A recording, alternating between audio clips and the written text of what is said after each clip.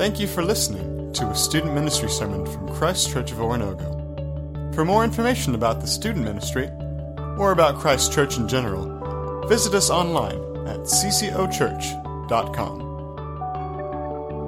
And now, here's this week's student ministry sermon. Last week, I'm still trying to figure out what the formula is. Can Jesus actually raise from the dead? I mean, that seems so insane. I've seen Jesus do all kinds of other really awesome things, but he was alive when that happened. And now he's dead. And my friends, they told me how he was beaten and he was insulted and he was stabbed. And he ultimately died on the cross after hanging there for only a few hours. Then they put him in a tomb and they put a rock in front of it. And then there were soldiers guarding it. So how on earth could he even get out? That's insane. My friends keep telling me, they're like, Jesus, he rose from the dead. He came and appeared to us. But until I see the mark in his side and the marks on his hands, I'm not going to believe it. I'm not going to believe it. After doing more calculations, the answer is still 0% chance that Jesus actually rose from the dead. 0%. I'm going to keep trying to figure this out and trying to figure out why my friends are lying to me or if Jesus actually rose from the dead. But I'm probably not going to believe it until he reveals himself to me in his true body form.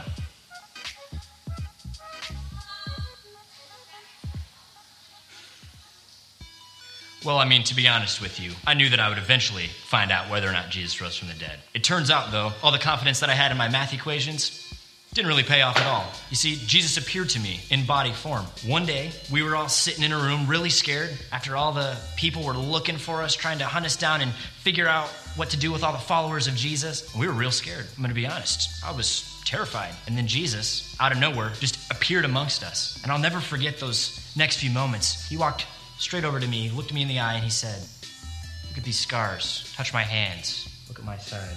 My jaw dropped. It was crazy. It was one of those life-changing moments. And he looked at me and he said, "Thomas, stop doubting and believe." And I looked at him and I said, "My Lord, my God." So when the other disciples heard what I said, they rejoiced. They celebrated because I had gone from being a person of doubt to being a person of trust. From a guy confident in his math equations to a guy confident in the resurrected Jesus. You see, in that moment, Jesus brought life back into my story. But on that day, Jesus also said something that was very interesting to me. I think it might apply to you guys today. He said, "Thomas, you have believed because you have seen me in person, but blessed are those who have not seen me and yet believe." And I think of you guys today, those of you listening to my story, the story of Doubting Thomas, and how Doubting Thomas turned into Trusting Thomas. How Doubting Thomas turned into a guy who was scared to a guy who was willing to go into the world and preach the gospel. Jesus brought life back into my story, and it wasn't until that I saw him in his physical body that I was able to comprehend that. But you guys don't have that luxury. You guys aren't able to see the resurrected Jesus, but yet you can still experience him. You can still feel that. You can still know that Jesus can bring life into your story. You see, Jesus brought life back into my story, and he can do the same for you. A week later, his disciples were in the house again, and Thomas was with them. Though the doors were locked, Jesus came and stood among them and said, "Peace be with you." Then he said to Thomas, "Put your finger here, see my hands. Reach out your hand and put it into my side. Stop doubting and believe." Thomas said to him, "My Lord and my God." Then Jesus told him, "Because you have seen me, you have believed. Blessed are those who have not seen and yet have believed." John 20:26-29. Well, hello, everybody. Again, my name is Mallory, and it's so nice to be here with you. Hello. I love your sneakers. They're so bright and lovely, and I love them forever.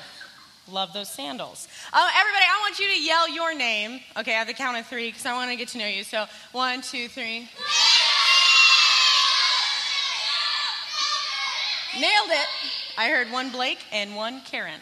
So that is so exciting. I am so excited to be here with you tonight and to talk about the life of Jesus and how that affected the life of Thomas and how it affects our lives today.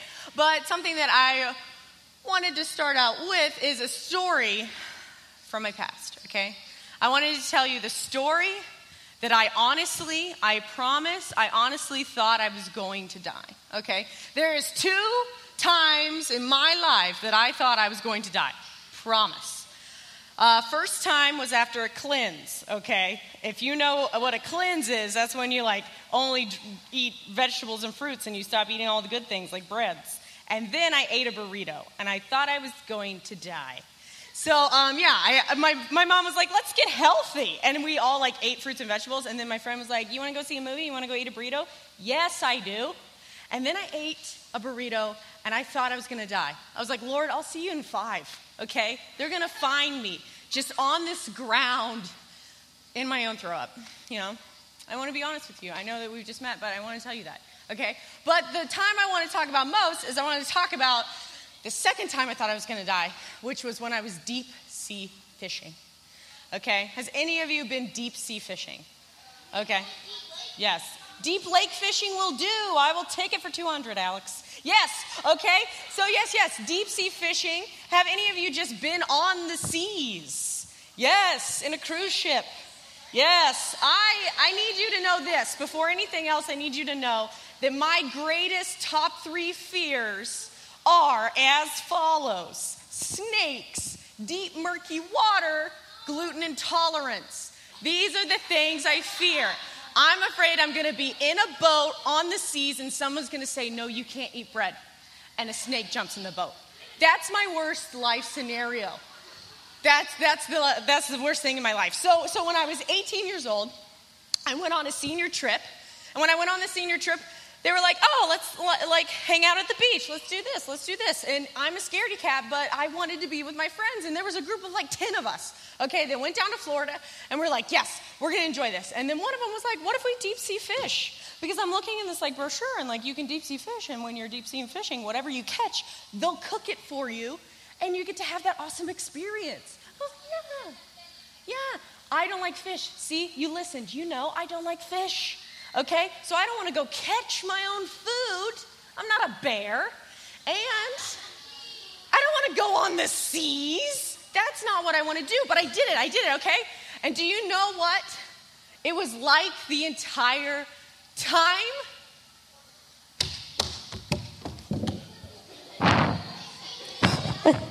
I can't do it. Mallory, get up. No, I can't do it. It's just the world spinning. No, Mallory. See? Your name, I'm going to give you, your name's Alex. You were my best friend in high school, and you were doing this, and I was like, no, Alex, go away. Okay, that was my life. Okay, I had on one life jacket on top, also one like a diaper. This is not what I suggest, because if you know how life jackets work, they make you bob. But if you're wearing 2, this is how you're going to die. Because just your back and your booty are bobbing, and you're like, I can't breathe, okay? That is just true. So this entire time, I am on this boat. My friends are just like, get up, okay? You're blocking the sun, and I'm getting a tan. And I'm just like, no. Okay, I was seasick. I was in a storm. I couldn't see land. I was the only one not to catch a fish. They actually tied me to the stern of bow stern, the front of the boat, and they put a fishing pole in my hand and was like, make it worth it, catch a fish. Only one that didn't catch a fish. I just laid there like this.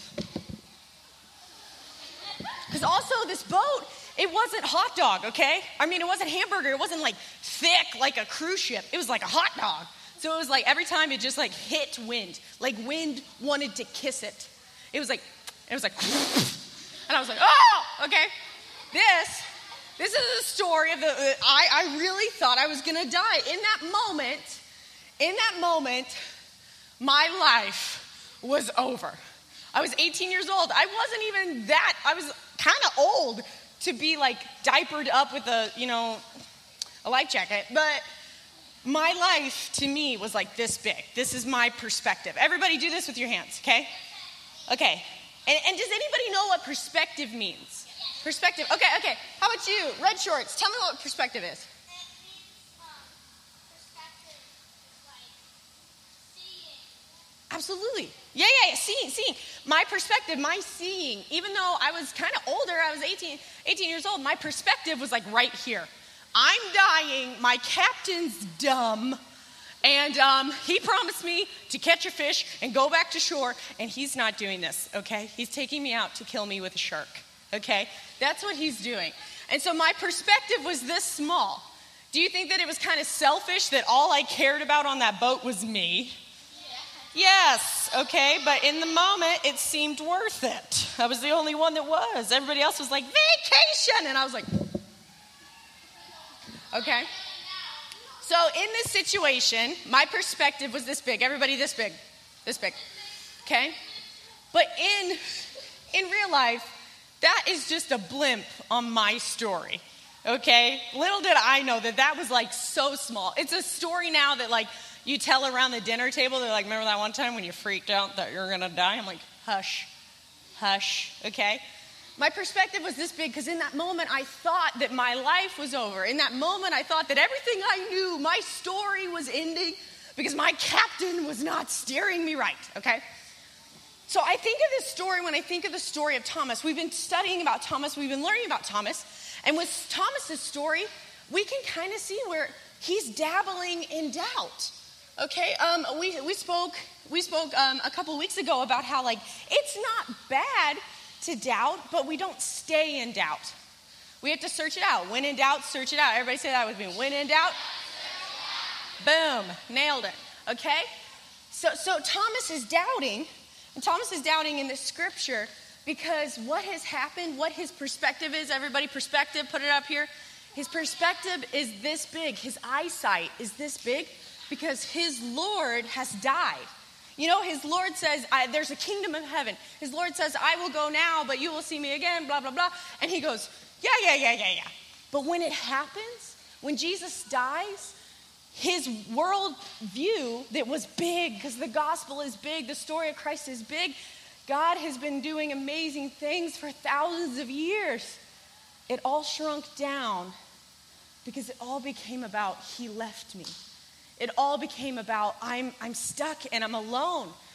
In the story that we're learning about in the scripture tonight, it talks about how Thomas was alone and they had to come to him and say, oh, Jesus appeared to us. Jesus appeared to us. Don't you think it's interesting that Thomas was alone? I mean, these 12 guys, they hung out. These 12 guys, they like stayed together. These disciples, they were a part of Jesus' story. But why do you think our Thomas was alone? Our Thomas was alone because he felt broken. He felt like the story was ending. And isn't that sad when our doubt isolates us? But then Jesus came to the collective. He came to the collective and he said, I have risen. And in community, we believe. In community, our eyesight, our perspective, everybody perspective, gets bigger. In community, when we learn things, when we dive in with people, our perspective becomes a lot bigger. Okay, and so I want to read this scripture. I want to read it on the screen. Does anybody a really good reader in here? They would like to read. Let me go for a green shirt. Green shirt, come here. Green shirt. It's your birthday. Happy birthday! Everybody say happy birthday as loud as you can. 1, 2, 3. Nailed it. You'll remember it forever. Okay. What's your name, my man? Jeff. Jeff? That's a fabulous name. G or J? J. Absolutely, that's the way to spell it if you know a G. Okay, so we're going to read this out here. Everybody listen up to Jeff as he reads our scripture tonight. He's humble, that Jeff. Now, here we go. Boys. Now, Thomas, always known as Didymus. It's a weird name that no one knows how to say, so I don't blame you. One of the 12 was not with the disciples when Jesus came, so the other disciples told him, "We have seen the Lord." But he said to them, "Unless I see the nail marks in his hands, and put my fingers where the nails were, and put my hands in his side, I will not believe." A week later, his disciples were in the house again, and Thomas was with them. Though the doors were locked, Jesus came and stood among them and said, "Peace be with you." When he said to Thomas, "Put your fingers here. See my hands. Reach out your hand and put into my sides. Stop doubting and believe." Thomas said to him, "My Lord and my God." The Jesus told him, "Because you have seen me, you have believed. Blessed are those who have not seen and yet have believed." John 20:24 through 29. Yes! Give it up for Jeff. Yeah, Jeff. Killing it with that literacy. Here's the deal. Okay. I know, Jeff, you're a rock star, but anyway. So here's Thomas, and he's alone. Thomas is alone, and he hasn't seen Jesus. His perspective has gone from grand gospel to very small. His captain of, his ship, of his life, Jesus, has been killed. And this big mission became very small because all he could see was this sorrow. All he could see was this loneliness. All he could see that his story was ending. This is the story of Thomas, but Jesus doesn't let him stay there because Jesus is an amazing, amazing friend. He's an amazing, amazing comforter. And Jesus, he appears to the group and he says, "I have risen." And everybody's like, "Wow, awesome." But then also Jesus is like, "I told you I would." And they were like, "Wow." And it's like, "Okay, believe me, I would. Okay, I'm alive." But here's the deal. There's going to come a time where I need to leave again, and you've got to be ready. You got to be ready for your whole world to shrink, but yet you have to make it bigger. Okay? I'm going to leave again, but now I am alive. Know that I have risen. But Thomas isn't there. And it reminds me of this amazing, amazing scripture when Jesus is about to be arrested. Okay? When he's about to be arrested, we find Jesus praying. And when Jesus is praying, he has the biggest perspective. His arms are out wide because he says to the Lord, he says, "Lord, this is going to be hard. This is going to be tough. And I know that there's going to be so much pain and sorrow. And if there's another way, please take that way. But if it is your will, Lord, I will die." Because, guys, this is my big thing. This is my big thought is that when I thought I was going to die, it was just about me. When I thought I was going to die, it was just about me, this big. When Thomas thought that Jesus had died and died for good, his world became this big. But when Jesus was praying to God, when he was in that garden about to be arrested, and when he was praying, his view of death wasn't just about his death. It wasn't just this big. His sight, his perspective was not this big. His sight was doing this for the entire world. So everybody do perspective with me again. And Jesus' death covered everyone. And so when he was praying, he trusted God's perspective. When he was praying, he trusted God's promise that he would rise again. And when he was praying, he trusted God's story. And that's what I want to talk to you guys about tonight, is that we need to trust his perspective. So write that down. Trust his promise that he has come to bring life and live it to the full. His perspective, his promise, and his story. Because his story doesn't stop here. His story goes on. But sometimes we're blinded and we just see our lives and we see it not going as well or something happening at school or in our family. And we think and we doubt. And we think that our captain is taking us out into the ocean and the storm's going to get us. But really, it's bigger. And that's what Thomas learned, because Jesus didn't say, "Well, Thomas, you didn't believe me. Well, Thomas, that's not the story, Thomas." He didn't say that. He came to Thomas and he said, "Thomas, touch these. Thomas, see and believe that I'm alive.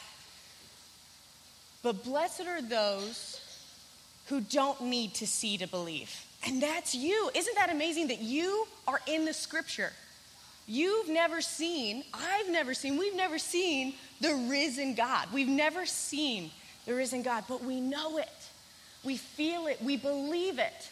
Because even in our doubt, we search out ways to answer these questions that build up our faith, that widen our perspective of more than ourselves. And that's what the gospel's all about. And so know that Jesus has redeemed. That's his story. That's his perspective. That's his promise. And that's why we walk into communion. And as the band comes out and starts to play, I really want to take a moment and really just meditate on what we do with this juice and with this bread every week. We take it very seriously because when Jesus is saying to Thomas, look, I'm alive. Look, touch these hands. When he's saying that, he's saying, blessed are those that don't have to touch these hands, but I'm going to leave behind something. I'm going to leave behind a remembrance of me. And that's what communion is. That's what this juice and this bread is, because Jesus shared in one last meal with his disciples, and he said, listen. He crouched down, I'd imagine they all had reclining tables. And when someone changes their body posture, isn't it amazing how it changes someone's perspective, somebody's focus? Brings everybody in. So Jesus crouches down and he says, I'm going. I'm leaving. You are not going to be with me anymore, but know that I'm here. Know that I'm bigger. Know that just because I'm gone doesn't mean that you're gone. Just because I'm gone doesn't mean God's story stops. And he picks up some bread. And he says, this is my body. Look at this metaphor. And when you take bread, you think of me. Because when I die, it's not about me. And that's the best thing about our Savior, is it's not about him.